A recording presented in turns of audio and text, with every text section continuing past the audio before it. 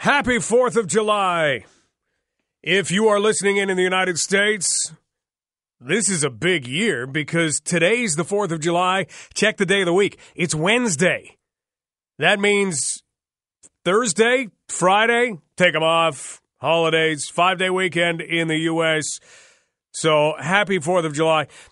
Something we're not able to do right now because he's really busy, but I hope to be able to do tomorrow or maybe certainly Friday, or things will have settled down by next week, is talk to Rich Shea. You know Rich Shea?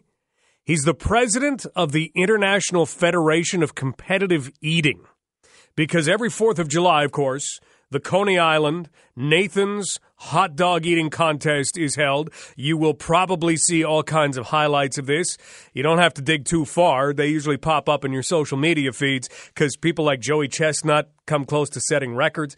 It's wild how much of a science competitive eating has become. And Rich Shea is the guy who was a co-founder back in, I think it was 2003, of the International Federation of Competitive Eating. Remember they used to have shows?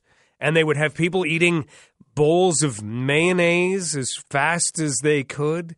Well, they still have competitions outside of the hot dog eating contest. And, in fact, earlier today, Miko Sudo won the women's competition. She was able to eat 41 hot dogs and buns. 41 in 10 minutes. Have you ever seen how they do this? They will take the hot dog out of the bun. They'll actually wet the bun. So you don't eat it like a hot dog. It's not, hey, can you pass the relish already? Trying to get this hot dog down in 10 minutes. It's not like that.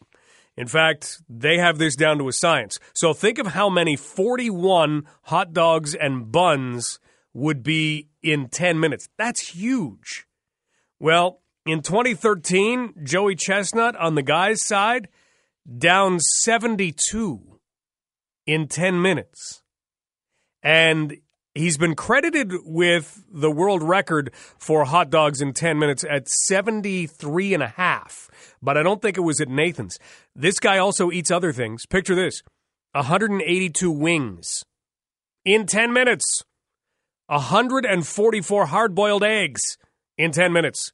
And I'm not sure whether he did this in Canada or not, but Joey Chestnut also holds the world record for poutine in 10 minutes. What would that be? 3 plates? How much could you possibly get down? Wouldn't your heart just stop? 25 and a half pounds of poutine in 10 minutes. So at some point, we have to talk with Rich Shea from the International Federation of Competitive Eating because he will describe how much of a science it is. He's at Nathan's right now at the hot dog eating contest. So we'll let him do that, and instead, we'll turn from competitive eaters to, well, eating to live, but not among humans. We have raccoons all over the place. You see them here, there, and all over. I don't think they're as plentiful in London as skunks. That's for sure. But we have raccoons, and as our subdivisions have stretched cities, some of the wild animals have been affected, and they've decided to do like what they did in Over the Hedge, that little cartoon movie. They've decided to invade neighborhoods to eat. And raccoons, they're kind of a perfect little species to do this because they have those human-like hands. And they can pull lids off stuff, and they can get into your garbage. And because of that, there seems to be an issue for raccoons. They're not eating competitively. They're still eating to survive, but they're not eating the greatest stuff. And in fact, Laurentian University has come out with a new study that looked at the health of raccoons, trying to figure out whether maybe the diets that we are eating, and remember, we throw away a lot of food, maybe are going to the raccoons that are invading our garbages. Not necessarily at home, but maybe in parks, maybe outside restaurants. Joining us right now is a man who has helped to put these results together, Dr. Albrecht Schulte-Hofstede. Dr. Schulte-Hofstede, how are you this afternoon? I'm good, thanks. How are you? I am fascinated by the fact that raccoons have eating problems. Can you classify exactly what that would mean? Well, you can't. I mean, you have to understand that raccoons eat human food waste, right? I mean, this is a known problem, especially in places like Toronto, where they've actually redesigned green bins to prevent raccoons from getting into them.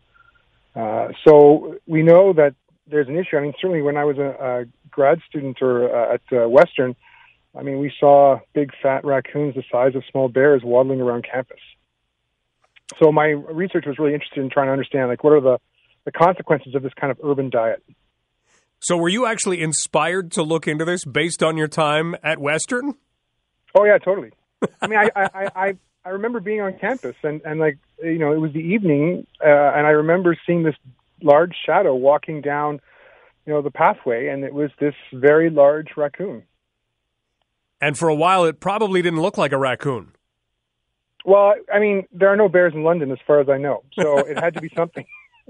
So you see these abnormally large raccoons, and you know what? Campsites are big for this too. If your campsite is ever invaded by raccoons, they can be really, really big. So You get to Laurentian and you decide to do a little research. How do you research whether or not raccoons have dietary issues? Yeah, so I mean, you know, I had the original idea, and I've been working on sort of urban ecology and the effects of urban life on wildlife for a little bit. But I have a colleague at the University of Guelph at the vet school there, Claire Jardine, who had a bank of blood samples that she had collected from raccoons from a few different populations. And those populations varied in the amount of human food waste that the raccoons would have access to.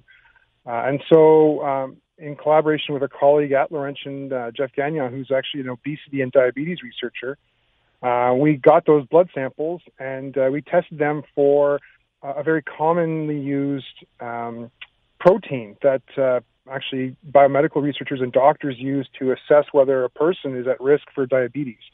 So this protein binds glucose, and it gives you a sense of how much glucose has been in the bloodstream for about the previous 2 weeks. We're talking with Dr. Albrecht Schulte-Hostetler, who is a Western University alumnus and now a professor of evolutionary ecology at Laurentian. And we're looking at raccoons who have dietary issues. So is it possible for a raccoon to have diabetes? Yeah, you know, our research didn't really test that per se. We looked at the amount of blood glucose that these animals have. So the ones that we found that had the most access to garbage or to human food waste had the highest amount of this blood glucose binding protein. So we consider them hyperglycemic.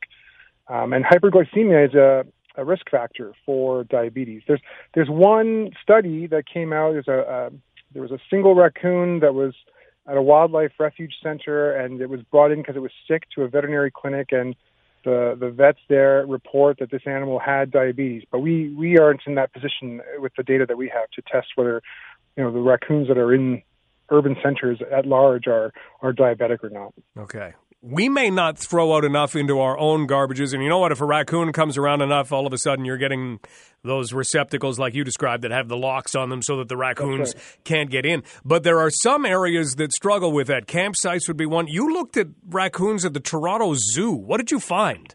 Yeah, so Claire collected samples from 3 different areas. One was a swine farm where we assumed that there was very little food waste. The other was a set of conservation areas in the Kitchener-Waterloo area, where we argued that they had a moderate availability for food waste. And then finally, the grounds of the Toronto Zoo, as you said. So the Toronto Zoo is home to a number of fast food restaurants. We assume that the raccoons, I mean, anecdotally, we know the raccoons eat that garbage, that food waste. And there is where we found that those raccoons have double the amount of this glucose-binding protein in their bloodstream. So they have twice as much blood glucose as the others. So in finding these results, you are obviously determining what? Well, I think what we're finding is that the food that we are eating, which affects our biology, if you will, right? We're dealing with an obesity epidemic. We're dealing with high rates of diabetes and other metabolic disorders. that has a downstream consequence for the wildlife that feed on our food waste. It makes sense, but at the same time, we wouldn't expect there to be that much of a connection. But like you described, I mean, we've got a sizable difference between the ones at the swine farm and the conservation area and the Toronto Zoo, don't we? Yeah, I mean, the ones that we found in the Toronto Zoo were also significantly heavier, and so we assume that they are fatter, if you will. And so, yeah, I mean, we've got this pattern that seems to suggest that these raccoons, when given, when they have an opportunity to feed on human food waste, that they will also incur some of the similar type of conditions that Western or North American people have with respect to obesity and diabetes and so on. Dr. Albrecht Schulte-Hofstede joining us, professor of evolutionary ecology at Laurentian University in Sudbury. But Dr. Schulte-Hofstede he's been here in London. He has gone to Western University, and it was there he was inspired to do some of this research whereby you see why these raccoons are so big. So if we look at this on an evolutionary scale, what could that mean? Yeah, I think that's my main interest is actually trying to figure out whether these animals are in fact adapting to this novel habitat, the urban center.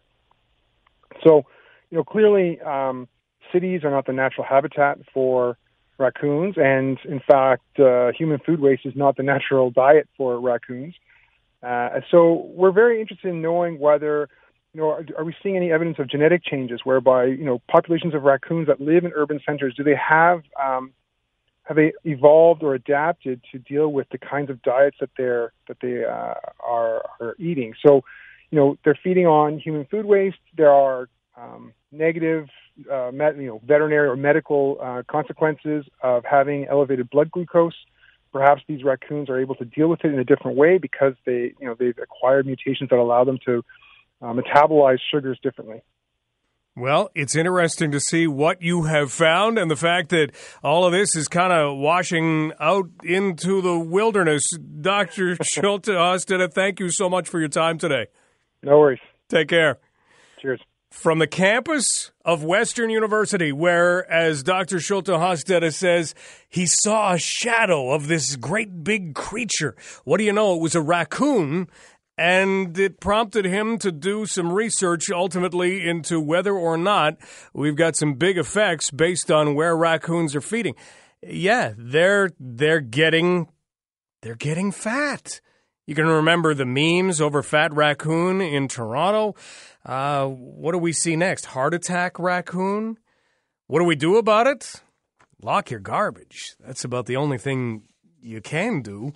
But at the same time, wild that it is happening. They need to call Joey Chestnut because this guy, although he doesn't maintain a slim, trim figure, Joey Chestnut, if you missed it off the start of the show, is the star of the show today, usually, at the Nathan's Hot Dog Eating Contest at Coney Island in New York for the 4th of July. He's 6 feet tall. He's only 230 pounds, but he can pack back 72 hot dogs in 10 minutes. That's his Nathan's record. We'll see if he can break that today. 72 in 10 minutes. But he's only 230 pounds. You would expect somebody doing that, they'd be a whole lot bigger than that. Maybe we need to see what's happening with Joey Chestnut's metabolism and hand that info over to the raccoons. We will take a quick break. We'll return with more in just a moment. Underway on a Wednesday. Happy 4th of July. By the way, let's put together a list. Let's salute all of our friends and neighbors to the south of the 49th parallel. Best thing about the United States. Email that in. Think about what it is, and then just send me a quick email. Best thing about the United States. What is it? And the door is wide open on this one. Best thing about the United States. You can email Mike at 980cfpl.ca. This is Global News Radio, 980 CFPL. 4th of July. Fireworks all set to go. You might be able to see them if you're in Windsor. Best thing about the United States. Here are the responses so far. Tom says Venice Beach. Okay. Sandra says Millennium Park in Chicago. Still don't know how the bean works. It's a big mirror. It's kind of cool. Calvin, I don't even understand this one. This says rest stops. Best thing about the United States is rest stops. We have the en routes. I think the en routes are better. Rest stops sometimes just have a washroom at one end and a little machine filled with old chocolate bars at the other. Best thing about the U.S. Andy has just emailed. Let me open Andy's email. He says, I'd have to say the best thing about the U.S., the historical ballparks to visit, those that are left. Anyway, yeah, I like that. And then Americans can turn around and come right back up here and visit Labatt Park. Because if you want most historical ballpark, yeah, we've got that. So best thing about the United States. Email Mike at 980cfpl.ca. We'll get a list going throughout the show. I don't want to tip this one off, but no one has said the current president just yet. Not even any of his supporters. Can we not at least get one vote for the current president of the United States, old POTUS? Huh? What do you think? Email Mike at 980cfpl.ca. So far, that hasn't happened, but hopefully at least one will come in. He's got to get a vote. Think of how upset he'd be if he didn't get at least one vote. Just to prove that government issues are not only problematic where we live, and you know what? We're not doing too bad right now. Name some of the government issues that are really getting to you these days. It's kind of hard. You know, we have a new provincial government in place that has offered to lower the price of beer, plans to lower the price of gasoline. Looks like that will happen. Taking a look at a few other things. The scalping law we're actually going to get to after 2 o'clock today. But just to prove that things don't go right everywhere, in Detroit, this is what is happening. They have approved $500 million plus to build a new jail. But $500 million by way of a lawsuit to try and fix up some crumbling schools and some horrific conditions. There are kids that apparently are sitting in schools in Detroit, Michigan. There are mice in the classrooms.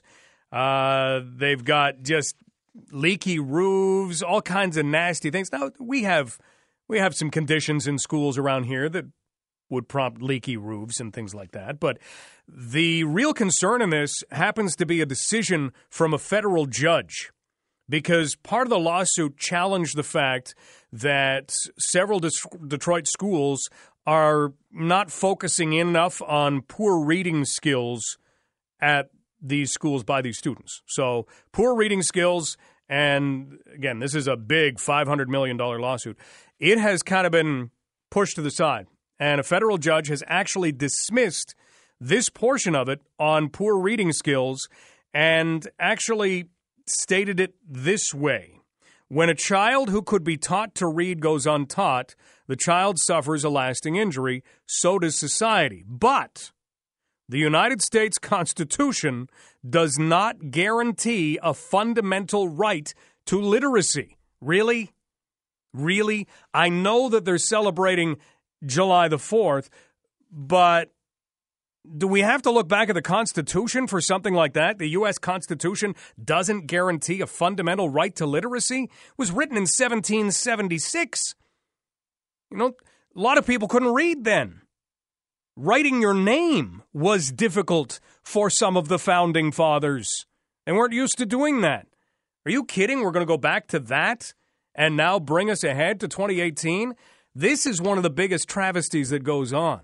You know, one of the most important grades in school is grade 1, and even maybe leading up to it. I mean, we look at kindergarten as just being, there they go, playing in the corner, having naps. Do you still have to bring a towel? Remember, we used to bring a towel, and you'd have to have a nap on the towel. I was never tired. I never liked that part of kindergarten. Never liked it. I could never fall asleep. You didn't want to be the kid who fell asleep anyway. Because then you were the kid that fell asleep for the rest of your life. Remember that time when you fell asleep napping? But in learning some of the most fundamental skills, reading and mathematics, a lot of those come in the first grade. And if you don't get those now because you can't fail anymore, there are kids that are pushed along. And I can understand the part of it that says, hey, we can't be failing kids because it does a lot to their social structure that is detrimental. okay, then let's make sure that every child is leaving the first grade with those fundamental skills. And if reading falls apart early and they're not getting any help at home, it doesn't get better later. In fact, if they're not getting help at home, not much gets better later. You've got to have that team effort in order to provide somebody with a good education. So seeing a judge dismiss this, saying there's no constitutional right to literacy, well, it may not be in the Constitution, but could we at least agree that it's a fundamental part of life, and that right there should make it a right? Coming up, we are going to talk about day camps. We have to talk about the Thai rescue. I don't know how closely you've looked at this story, but if you don't know the whole story, well, we'll bring that to you later on next half hour. Plus, Brian Ohl is going to join us, General Manager of Budweiser Gardens, just after 2 o'clock, and we'll look into scalping laws in Ontario. The Ford government has decided to take a piece of legislation that the Liberals were putting together and has said, just a second here. Let's not go ahead with this because we don't necessarily believe it's going to work. So we'll investigate that too. London Live with Mike Stubbs. This is Global News Radio, 980 CFPL. 4th of July. You still can't help but get caught up in the hype, right? We had a lot of fun on Sunday. Now we live vicariously through everybody below the 49th parallel. Just asking this question today. We'll take some emails throughout the show. We've already got a pretty decent list going. What is great about the United States? And if you want to take it tongue-in-cheek, some people have, but what is great about the United States? I really have no issue with the United States whatsoever. Some of the things that are coming out of it, some of the things that are happening, well, sure. I mean, you may have caught it yesterday. We went through the list of things that are going up 10% based on the trade war that we're now in and how much Canada stands to lose in all of this. I mean, when pizza and quiche, mayonnaise and salad dressing, whiskey, hair lacquers, toilet paper. I don't want to pay any more for toilet paper. When they all go up in price, that's tough. So there are some things that I'm not overly thrilled about. But what is great about the United States? Email Mike at 980cfpl.ca. Brian says the best thing about the U.S. is that it isn't Canada. Tom says President Trump. I was hoping we'd get a vote for President Trump. Tom, thank you. President Trump, and Tom goes on from there. He says, President Trump, who has put an end to politically correct nonsense and is making a concerted effort to rid the country of illegal immigrants and terrorists. Tom, I don't share things in the same vein that you do. I don't like the way he's doing that. In fact, I don't think it's the right way to do it. And Al says, the U.S. Constitution does not guarantee the right to literacy, but did anyone mention the Second Amendment of that same document? That's right, literacy is not a right, but bearing arms is. Because what was written in 1787 must be applicable now, and if it wasn't written in 1787, no one needs it. Weren't you talking about what's great in America? That's from Al. 519-643-2222 if you want to weigh in using your voice. Or you can email Mike at 980cfpl.ca. Oprah Winfrey has spoken up because here's something that I do find fascinating about the United States. The next election, not the midterms that are coming up. I mean, you can break all of those down and take a look at what that's going to mean to their governmental system. But the next election. Because if I believe one thing about President Donald Trump, he's very divisive. He's very polarizing. So you've got people who are very much in favor of what he's doing. Tom, who just emailed, would be one of those individuals. But you've got people who are not happy with what he is doing. And the divide that is going to exist is going to take a very special someone to defeat. I really believe that. Because you do have a polarizing figure who is playing to his strengths. So let's examine in just a minute what kind of a candidate it would take to run against Donald Trump. Because I don't think you can put somebody out there named Janice Stevenson. And I'm making this up. There is no Janice Stevenson, at least as far as I know. Or you can't put somebody out there named Stephen Janison. I don't know who that is. I'm making him up. In other words, people that have not been heard of, people who do not have name recognition. I don't think you can do that. I think Donald Trump would walk all over somebody like that. So who exactly does run? Well, Oprah Winfrey has spoken up about this. A couple of more emails before we go on what you like about the United States. Chris says First and Second Amendment without a doubt. All right. Very nice. We'll get to more emails in just a moment. Mike at 980cfpl.ca. What do you like about the United States and the next U.S. federal election? What would it take to beat Donald Trump? Many people are going to be hoping that he continues just like the last few presidents and serves a second term. There are going to be those saying, no, the world can't handle that. But in my mind, it's going to take a very special candidate to make a change. This is Global News Radio, 980 CFPL. What is great about the United States? We're compiling a very quick list here. Think back to the Golden Globes. Think back to Oprah Winfrey's speech in which she passionately said things like, a new day is on the horizon. You remember it? Well, a lot of people started thinking, hey, if Donald Trump can win in 2016, how about Oprah Winfrey in 2020? And Oprah Winfrey did a recent interview, and some of the stuff that she's come out with is pretty comical. She said, quote, I had people, wealthy billionaires, calling me up and saying, I can get you $1 billion. I can run your campaign. And so she started saying that many people saying something made me think, am I at least supposed to look at the question? And she says she's dealing with this in prayer. She asked God, if you think I'm supposed to run, you got to tell me. And it has to be so clear that not even I can miss it. And she says, I haven't gotten that. And she also said she thinks running a campaign that it would take to win would absolutely kill her. Look back to Hillary Clinton. Look back at the health issues. Donald Trump, to say one thing, is a guy who can deal with all kinds of sleepless nights. I mean, he's a guy in his 70s. He was able to get through that campaign. So, no Oprah. Who then? Dwayne The Rock Johnson? Do we turn to him? The last president who did not serve 2 terms. Think about that. George Bush Sr. was the last president who didn't. And who was he beaten by? He was beaten by Bill Clinton. Now, how did Clinton turn that campaign? I don't know if I'm arguing it right. You might have your own view on this.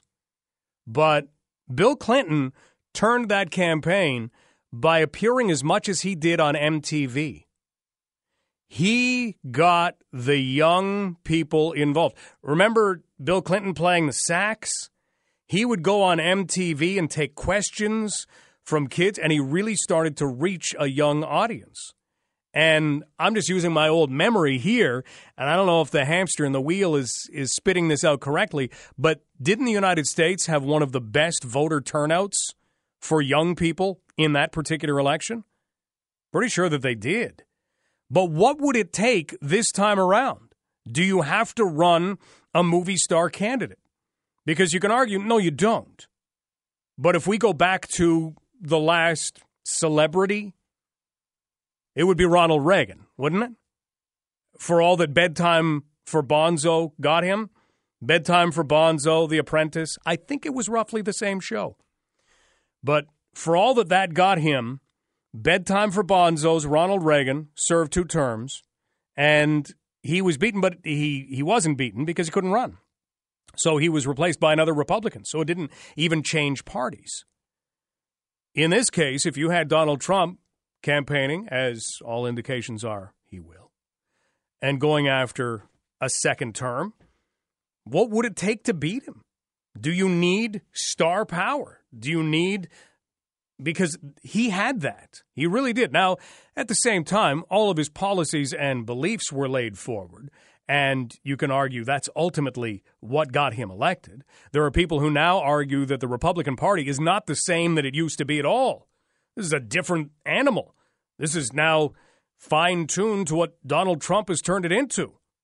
But you can't argue that he hasn't created a machine. And that machine could keep rolling on. So who do the Democrats stick out there in order to challenge him? That's what I'm most fascinated to see. And we'll start hearing names in the next little while. I mean, this is still a long way away. I don't want to wish away 2019 for anything. I'm looking forward to the year 2019. But it's going to take some kind of candidate that's not Janice Stevenson or Stephen Janison in order to rival him.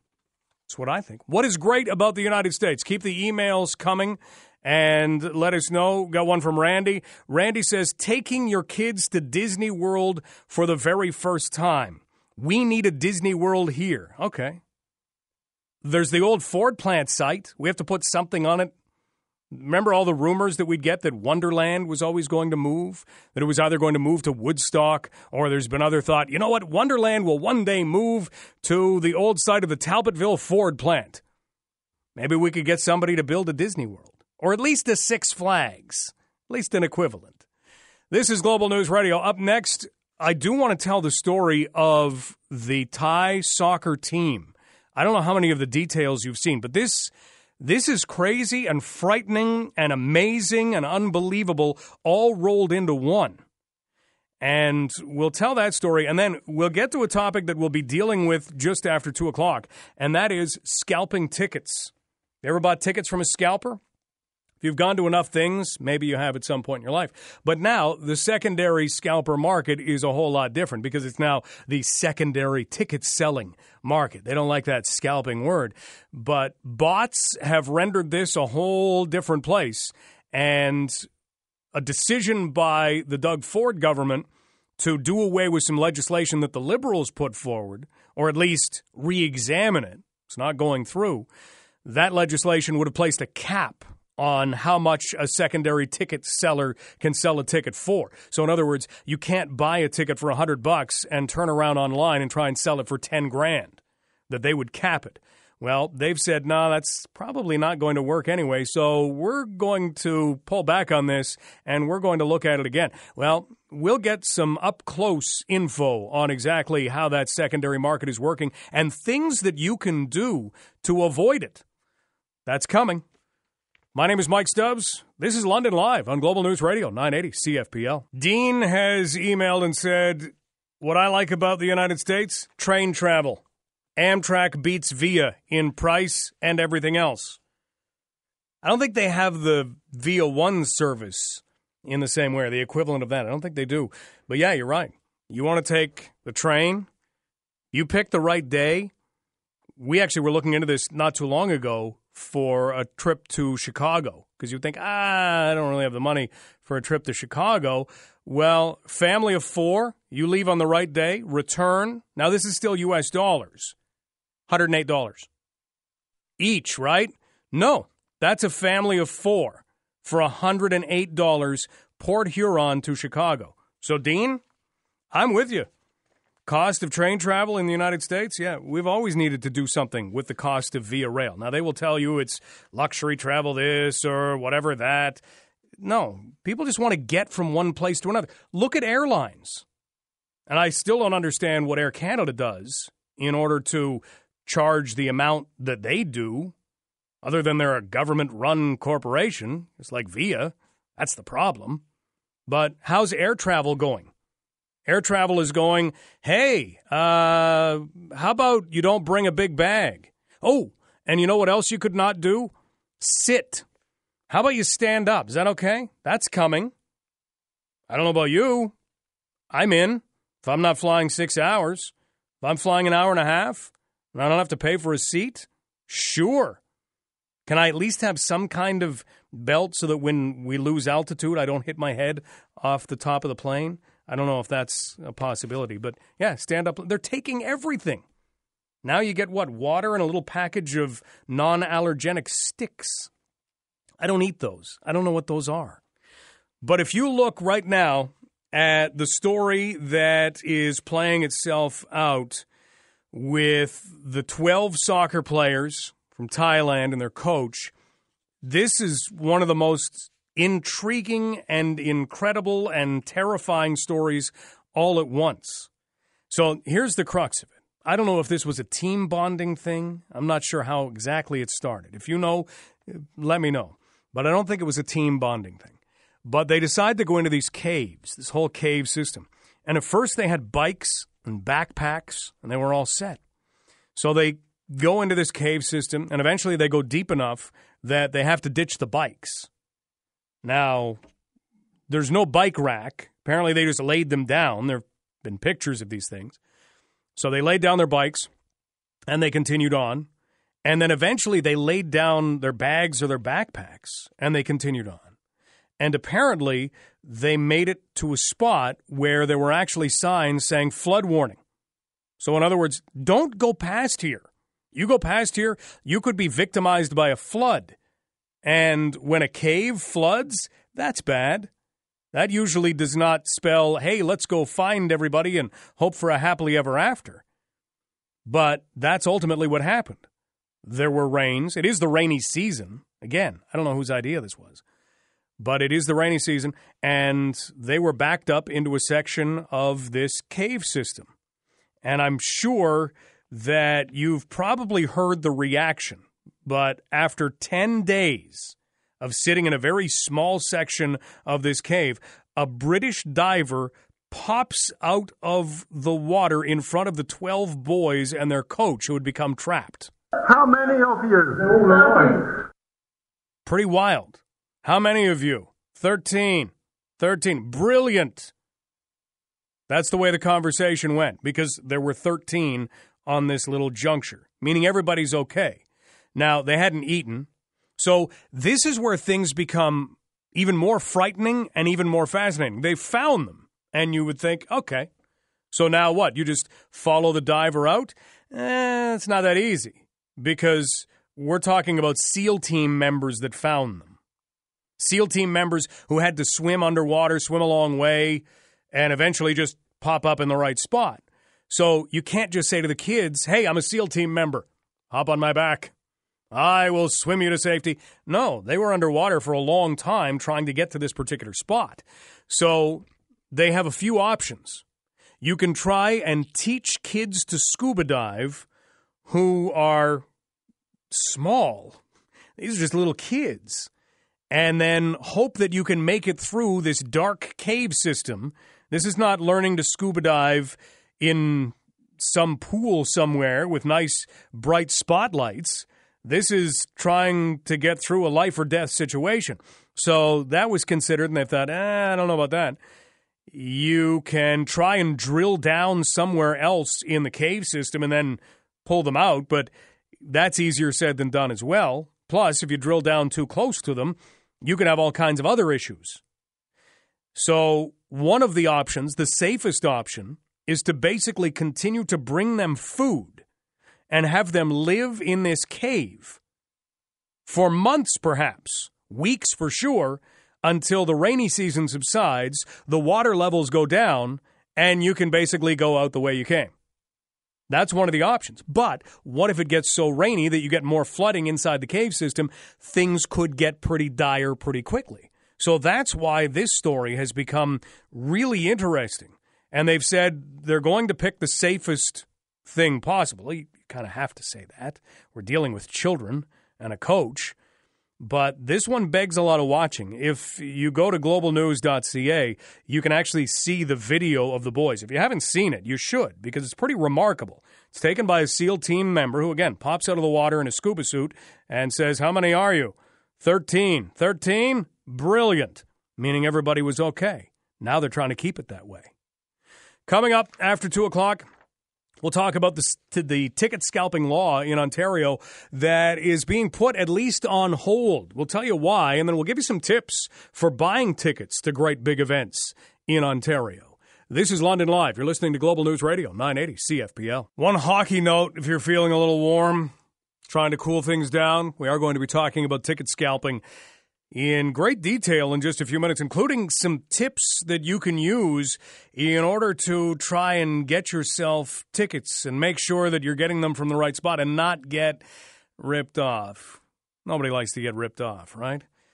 Here is the hockey news for just a moment. Londoners Nick Suzuki and Isaac Ratcliffe, along with Evan Bouchard and Alex Formanton of the London Knights and former Knights captain Robert Thomas, have all been named to the 40-man roster for Team Canada's summer selection camp. That's pretty impressive. Those are 5 London connections. One who played for the London Knights and then ended up being traded. You've got 2 guys who are still property of the London Knights and 2 Londoners. That's 5 out of 40. That's really good. Here's the thing about this. You could make a really good argument that all 5 of those guys could be in the National Hockey League next year. Robert Thomas, he could make the St. Louis Blues. Now, they did pick up some free agent help at center, so maybe, but he'll make himself hard to cut. So he could be there. Evan Bouchard, Edmonton's blue line, he'll have a shot at that.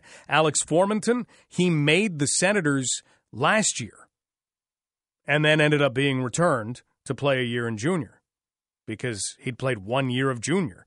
And then you've got Isaac Ratcliffe, who has incredible size and skill and dexterity and is just one of those prototypical Philadelphia Flyer players. Well, look who owns his rights, the Philadelphia Flyers. He could make that team. He's big enough to do it. And Nick Suzuki is property of the Vegas Golden Knights. And they are a team that will be looking to inject some youth. And he looked very good in preseason last year. So you could argue, you know what, Nick Suzuki would have a shot. So of all of those 5 guys, you could make a case that each and every one of them could at least start the year in the National Hockey League. That, too, is pretty impressive. Something that is less than impressive, trying to buy concert tickets. It can be tough because anymore, who are we competing with? Bots. If only it was just about grabbing the tent and taking 3 days off work and being willing to sit and stand and even at some points lie down on concrete, camp out, just to say you got those tickets. Last hour, we talked about best thing in the United States. Maybe this hour, if you want to email in your best I got concert ticket story. How long did it take? Where were you? What did you do? Send me an email, mike@980cfpl.ca. If you've camped out for concert tickets or even an album, but mostly tickets, because that's the way that you would do it. There were only a very few locations. And then Ticketmaster came in. Then you had to get them from other locations. But again, you could go and kind of camp out.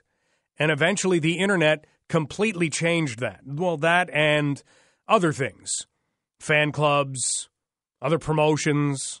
But with the internet changing things, we started seeing concerts sell out in a minute and a half.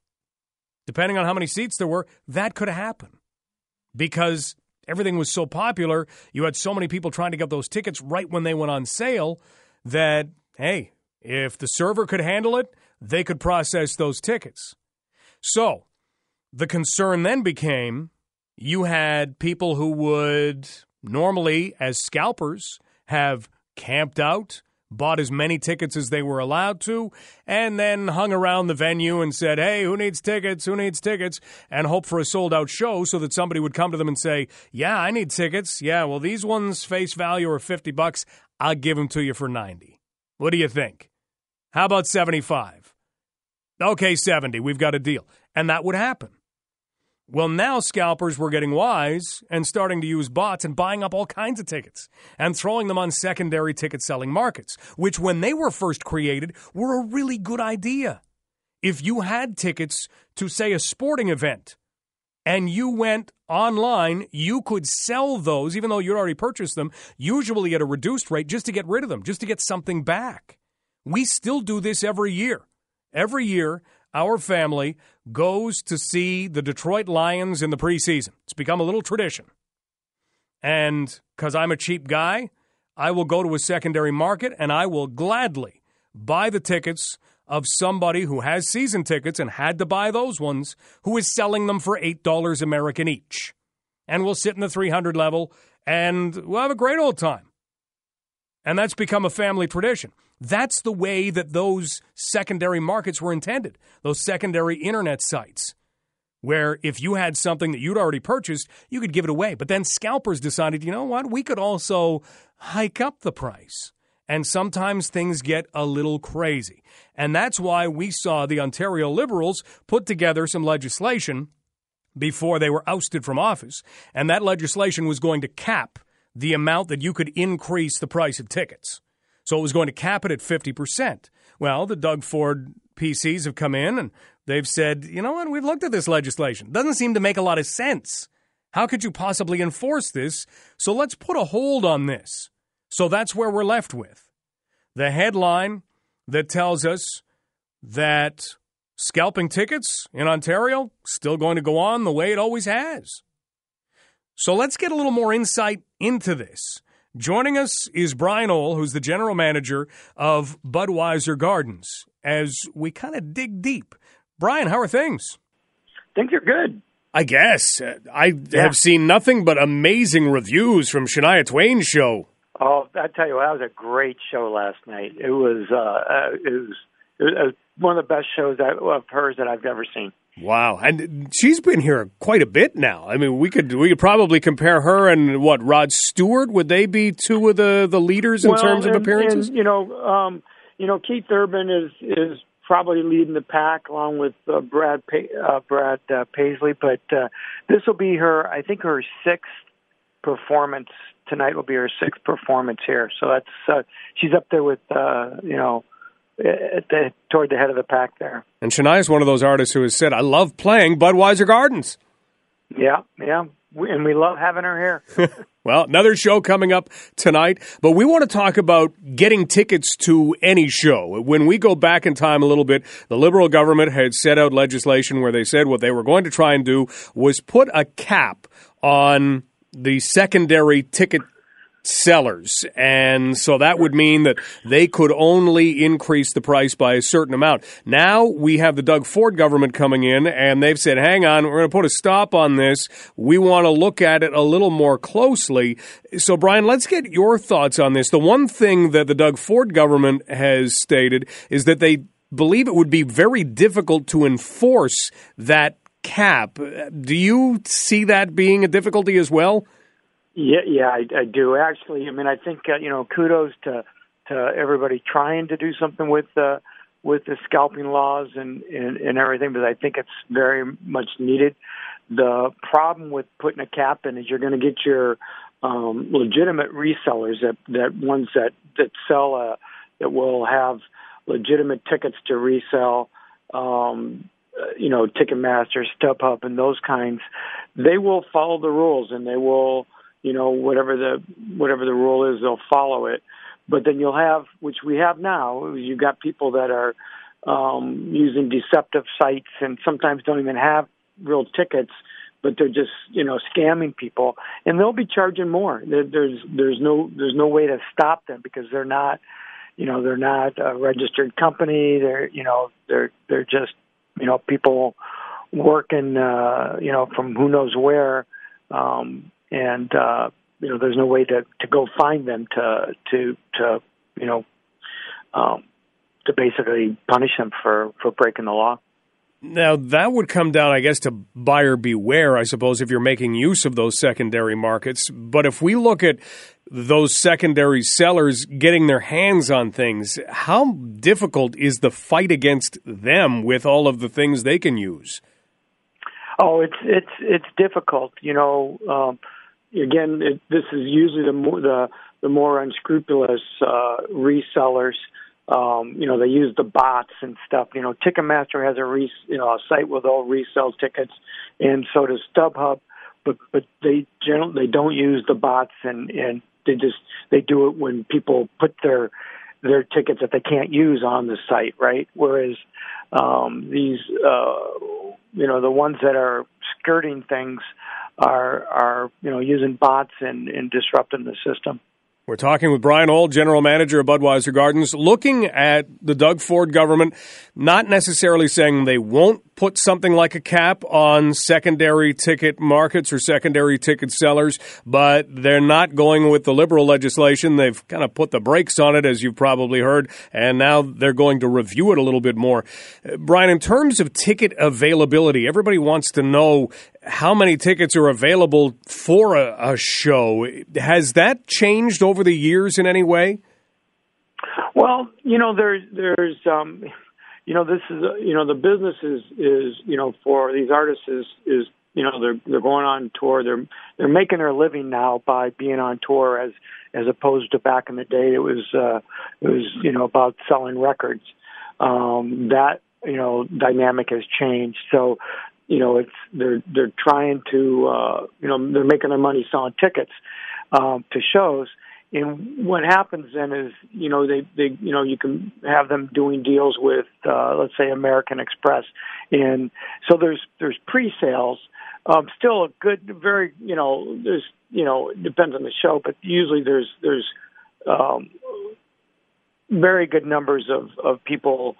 Tickets available to the public, but there are pre-sales and things that are not sold to the public. The people that maybe have an American Express or some other affiliation. Fan clubs are a big way for artists now to pre-sell. And the thing is that you got to understand that they're trying to sell as many tickets as possible, and if they can get advanced sales, and then that maybe they know that that'll help them know that it's priced right and those kinds of things. So that happens more. So yeah, there's maybe a few less tickets available to sale to the public, but the way I look at it is those fan clubs and those American Express people, they're all fans too. Otherwise, they wouldn't be buying the tickets, right? Right. You and I go back to a time when if you wanted a concert ticket, there was no going online. You had to go and line up, and there was a lot of fun to that. Can that still exist now? Can you still line up and have a good shot at getting a ticket? Yeah, we still sell, and not every place is doing this, but we still sell tickets from our box office when they go on sale. I got to be honest, I miss those days when it was always fun. Man, albums, tickets, it was great. Yeah. So that still exists here. We still, our box office is open, on and on sale, and we try to make sure we can, accommodate the people that are in line, or at least that were in line by the time the tickets go on sale. So there are still tickets if you wanted to go to Gate 1 for a show. Yep. and line up just like the old days. I don't know if you have to bring a tent. We used to bring tents. Yeah, we used to. Yeah, no, that's not necessary anymore, but it's still... What do you remember as being the show where when you got the ticket, you went, yes, look at that? Well, I got to be honest with you. It wasn't. I've got some concert ones, but the big one was I got Final Four tickets in 1980 when I was at the University of Iowa, and we camped out for 2 days for those tickets, and that was pretty exciting. No way, 2 days. Yep, I missed a few classes at that time too, but we won't tell anyone. So, in terms of what we can tell people for scalping purposes, what is kind of maybe the best way, the most honest way, the most affordable way to go about buying tickets? What could you tell people? Well, I would say that when you're going online, what happens is people will punch in Budweiser Gardens, and a lot of paid sites will come up. And when they say sponsored, I look at them and they'll say things like Budweiser Garden tickets for sale or something like that, like different things. And those aren't our sites. Ours is BudweiserGardens.com. It's never a paid site. We try to make sure we're up toward the top on the search engine, but the paid ones get preference, and those are ones that it's probably buyer beware, but it's not the legitimate site. If you're buying a ticket for Budweiser Gardens and they're trying to charge you U.S. dollars, that is a big sign that you're not on a legitimate site. And then, StubHub is usually has tickets, that are legitimate.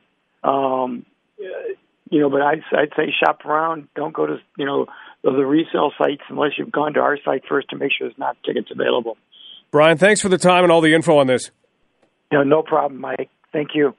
Brian Hull, general manager at Budweiser Gardens. So they still do sell some at the box office, but as Brian points out, you do have a lot of ways of getting it. Fan clubs have been a big way for artists because, and Brian made the best point of all, the music industry is a lot different now. The music industry used to be about selling albums. And while artists still make albums, in a way, they don't necessarily have to. And I'm waiting for the day when that kind of stops because you even have a lot of hip-hop artists and rappers who will still put out an album. Hey, we're going to put together 14 tracks, and we're going to put these out all at once. Drake just came out with basically what would have been a double album. One rap, one R&B. And that's what it would have been. And we would have lined up for how long? At least hours in order to get that at some record store. That was always fun. I can remember, though, at one point there was an album that we wanted to go and get, and we decided, okay, we scoped out this record store, and it was in a mall. I think it might even been Sherwood Forest Mall up in the North End. And we were all set, and they were going to open at midnight. And they were going to put this album on sale. It was Pearl Jam's second album. And about four of us said, yeah, we got to do this. We'll go right at midnight, and we'll make sure we get a copy of the album because, hey, the lineup's going to be huge. We were the only ones there. We bought 4 copies of the album, and then we left the store. And I don't know when copy number 5 was sold, but it sure wasn't sold while we were there. So now you've got a different landscape in the music industry where they have to make their money touring. And so they want to entice you to go to their site. They want to entice you to come to their show. So you do become part of that fan club, and then you get those advanced ticket opportunities. But the secondary ticket market, that's not going anywhere. And it's difficult to fight against it because you're fighting against bots. Same way you're fighting against viruses. Same way you're fighting against all kinds of other crazy things you can't see. Same way the world tries to fight against performance-enhancing drugs. It's the same thing. You're fighting against something you can't see. Very difficult to beat. We'll take a quick break. This is Global News Radio, 980 CFPL. Beautiful day. We do have a cold front poised to come through. Let's go to the phone, 643-2222. James, you think that scalping can be fixed. How so? Okay, well, there's a lot of ways they could fix it, like making it so that you could only resell a ticket through the actual vendor, for one, so that they could set the price, right? I mean, that would fix it completely right away. I mean, you could not sell the ticket unless it was at base price as well. They could fine any vendors who allow bots.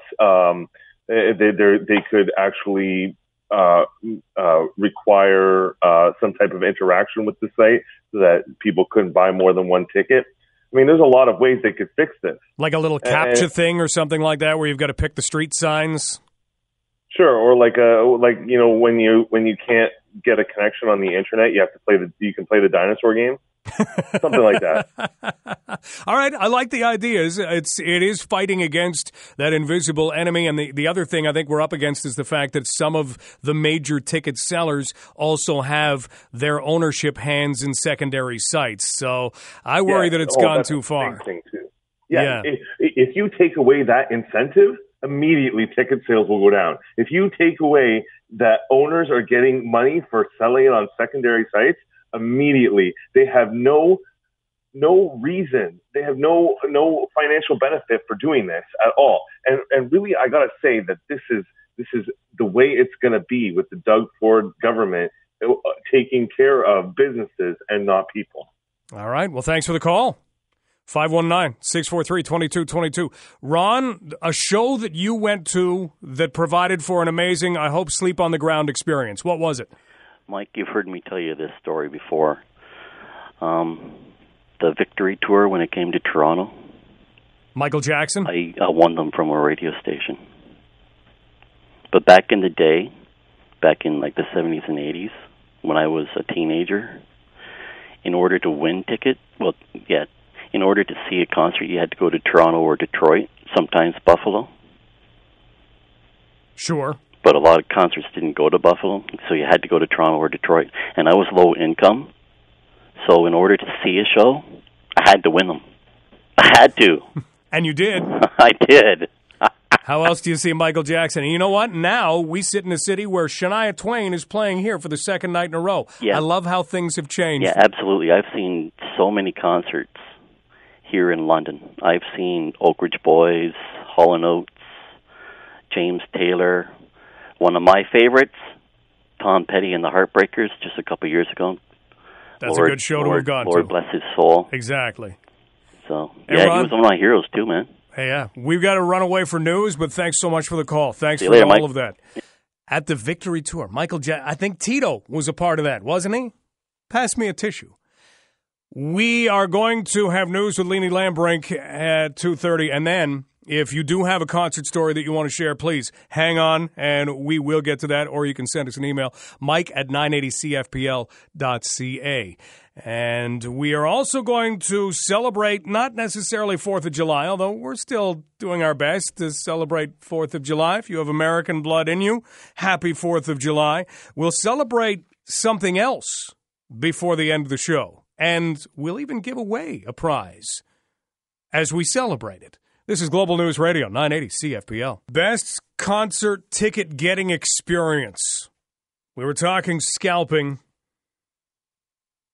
and secondary ticket markets. Makes it sound so much better somehow, doesn't it? Those markets were a good idea. Hey, you've got tickets you can't use. Typically, they were designed for sporting events. You're a season ticket holder, don't want to go, can't find a friend. Season ticket holders end up giving away a lot of their tickets. So this way, they could put them online, sell them either at face value if they wanted to try that, maybe a reduced rate, and then people got involved. Isn't that always the problem? Hey, this is a really good idea, and then people get involved. You can make the argument communism and Marxism, at their foundation, had some positives, and then people got involved. Always happens. 519-643-2222. If you have a concert ticket getting experience you want to share. Alan, how you doing? Hey, Mike, sorry, I have to apologize. I don't have a story. I actually have a solution on getting rid of scalping. Oh, okay, good. I'm ready for that, too. All right, so there's only one law that's going to get rid of scalping, and that is the law of supply and demand. So strictly economically speaking, there is a larger demand for the current supply of tickets, so people are clearly willing to pay a larger price than the market value for the ticket. Is that obvious right now? Sure, and you know what? I think the artists and the managers and anyone else who gains profit from that, I think they're happy with that. They are, but here's the thing. You want to eliminate scalpers, increase the price of the tickets. And then you're eliminating the profit that the scalpers are going to make, right? Then it goes directly to the initial concert holders, to the stadium and all the actual direct players. You're getting rid of that third player because what you're doing right now, you're artificially pricing that ticket too low. Just creating that gap and allowing scalpers to buy large volumes of those tickets and then making a huge cut.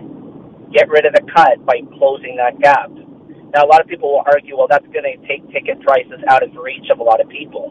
That would be my argument. But the current circumstance already does that.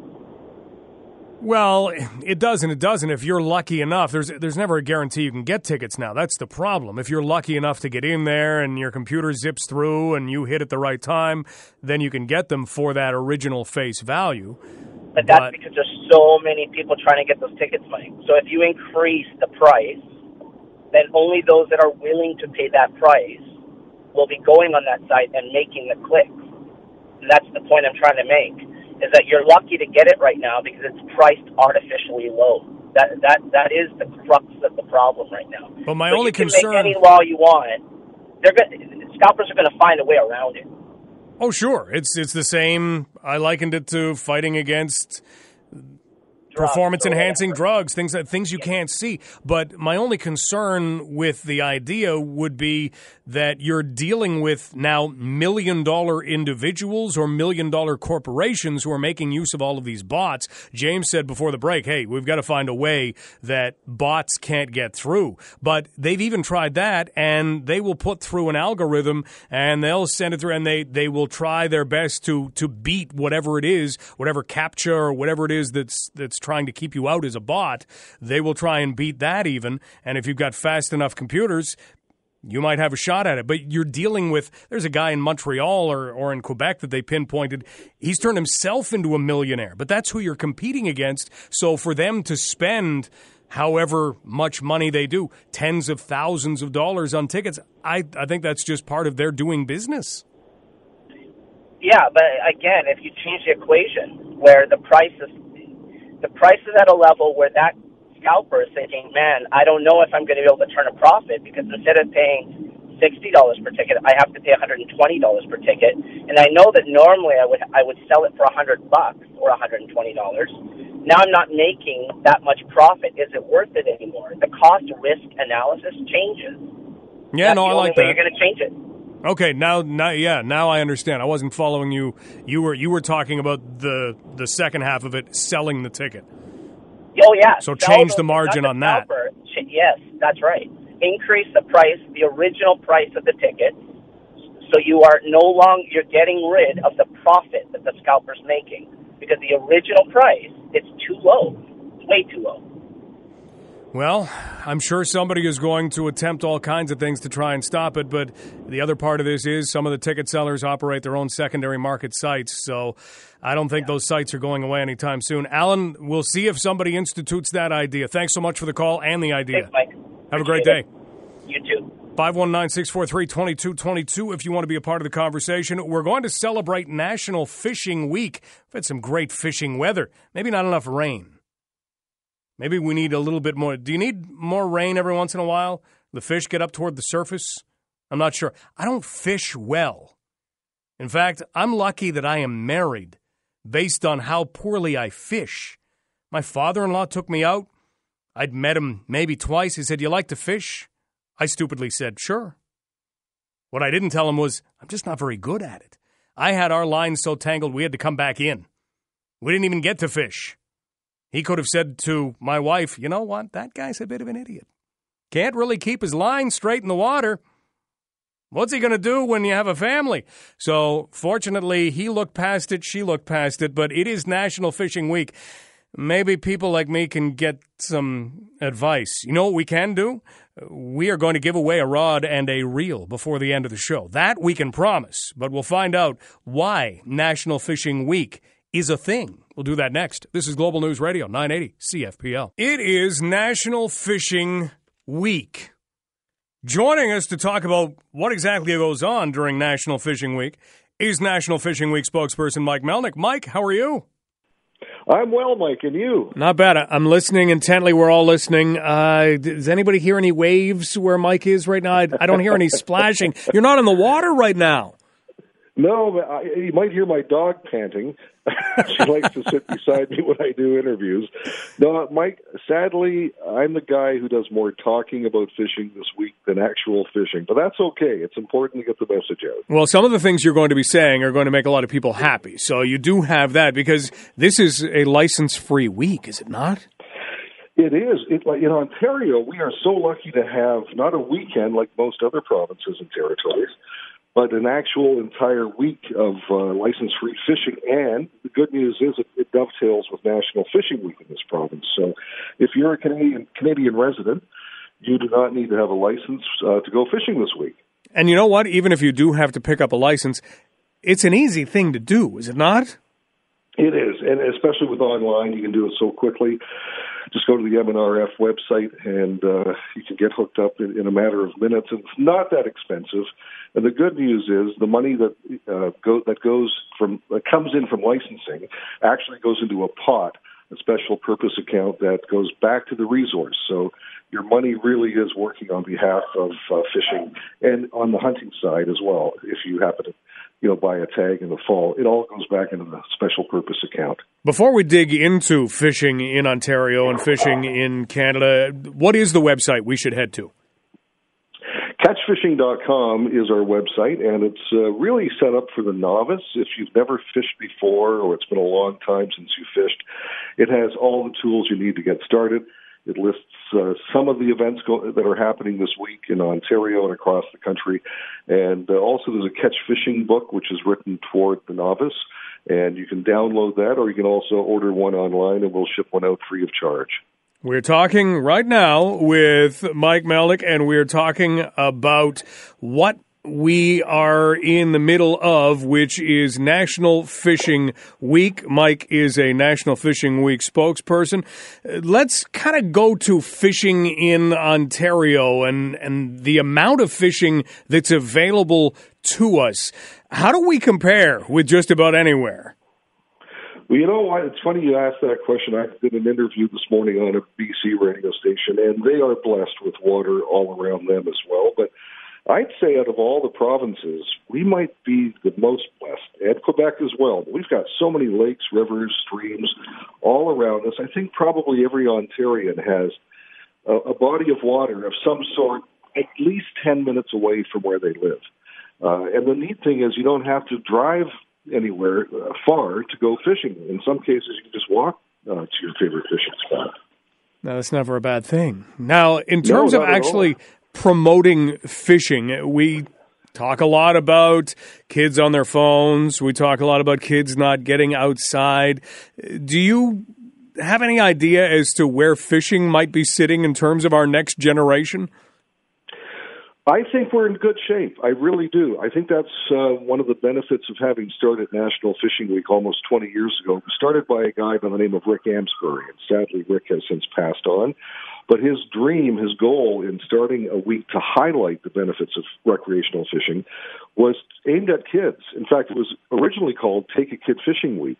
And Rick's whole idea was, at that time, and think of it, 19 years ago, he saw a problem with kids being disengaged from the outdoors. That's before smartphones and before iPads and everything else that's distracting kids today. So he thought, you know what a great way to promote one of the best ways to enjoy time with family and friends in the great outdoors than to introduce kids to fishing. And we've seen growth over the years. Our website, catchfishing.com, gets a lot of photographs sent into it. Our Facebook page gets a lot of photos sent to it. And it's all kids going fishing with their grandpa, their grandma, their parents, their brothers and sisters. And I don't have hard stats for you in terms of participation on a child's behalf. We have adult stats, but people 18 and under, we really don't have anything to say how many people are actually fishing. But anecdotally, I can tell you, having been involved with this since day one, I see more and more and more kids fishing today. So I'm really hopeful and happy about that because they're the future caretakers of the resource, Mike. They're the ones who will look after fishing for generations to come. Mike Melnick, spokesperson for National Fishing Week, with us on London Live. Mike, in terms of fish populations, how do they sit right now? We doing okay there? Well, that would be a question for the MNRF. I believe we're in good shape. I mean, the MNR is always on top of our resource and making sure that fish stock levels are healthy. So are local fishing clubs. In fact, in your region, there are a lot of local clubs that have members who roll up their sleeves and do stream rehabilitation or stocking in some cases. I think we're in good shape, and I see it from a tournament perspective as well, where years ago you'd go to a tournament and you'd see these anglers come in with 5 fish or 5 bass that might weigh 15, 16 pounds, and now you're seeing 5 bass weighing in at 25, 30 pounds. And that just means they're getting healthier and they're multiplying, and that our waterways are in good shape overall. Yeah, we have some challenges for sure, but I think we have a very good friend in the MNRF. They have biologists, and so do the OFAH, and they're on top of this, Mike. I think we can take comfort in that. In terms of challenges, would you be looking at the health of the waterways more than anything? For sure, we've got to make sure the habitat for the fish is healthy, and I think that's what National Fishing Week does as well is highlight the importance to take care of the resource, because if we don't, your kids and my kids and grandkids may not have the fishing opportunities that we enjoy today. Mike, we opened talking about licenses. Why don't we close with that? The importance of having a license, because there will be people who say, you know what, I'm just going out today, and why should I have to get a license to do that? What can you tell us about that? Well, there are a lot of people who do that. In fact, license sales stats don't necessarily reflect how many people are actually out there fishing. But our position is it's really important to buy a license. And I mentioned it earlier in the interview, Mike, and that is the money goes into a special purpose account, which is dedicated to the resource, dedicated to fishing. So on that point alone, I think it's important to have a license. And I also think it's just the right thing to do. I mean, these waterways we haven't happened by chance. They've been because people 100 years ago saw a vision of having a sustainable resource that, yes, you can take some fish out, but within limits so that there's still fish to be had 10, 20, 30 years down the road. So I'm all in favor of the licensing system. I think it's a reasonable price to pay. And, of course, seniors are exempt if you're over 65, and kids under, I think it's 18, 19 are exempt as well. But the rest of us, I think it's important to buy a license, Mike, and I hope you agree with that. Once again, that's at catchfishing.com. Mike, thanks so much for this. Before we go, let's turn somebody into someone who can go fishing in the very near future. Can we give away a rod and reel? Why not? Let's do it. Okay, well, why don't we make it the first person who can call us at 643-2222 and tell us the website that we've now mentioned 3 times in this interview. What is it? If you know it, then you are going to be someone who takes home a rod and a reel, and you can get out on the water. First one to get it right. What website have we mentioned 3 times in this interview? Mike, all the best. Happy National Fishing Week. Thank you, Mike. Really appreciate it. Mike Melnick, National Fishing Week spokesperson. So again, first person to call 519-643-2222 and tell us the name of that website. We'll have our winner when we return, and we'll close out the show. This is Global News Radio, 980 CFPL. Big congratulations to Andrew McGrath. Thanks again to Mike Melnick, National Fishing Week spokesperson. Andrew has a brand new rod and reel. And he can head out. He's from Wallacestown. Lots of Great Lakes in and around there. So congratulations. Right answer, catchfishing.com. Catchfishing.com. Got a note from JP. And JP, I know how you feel. Again, I don't fish a lot, but I don't fish well. JP says, just spent a few days fishing with my son. We were absolutely skunked. Think it was the heat wave. Maybe that does. Does it slow down the fish? Slows down the rest of us. It is supposed to break tomorrow. And we will have more details from John Wilson as we get going on our 3 o'clock news with Leanie Lambrink and Scott Monick. We also have a note that finishes off ticket scalping, and this comes from Sean. And you know what? This ultimately says it. James had some good ideas about how to fix things. Alan had some good ideas on how to fix things. Sean says, why does the government need to get involved and waste taxpayer dollars administering ticket sales by scalpers, or even dealing with them for that matter? Sean says, I thought as a people, we still have free will. Should someone choose to pay ridiculous money for a concert, then be my guest. It's a choice, is it not? That boils it down.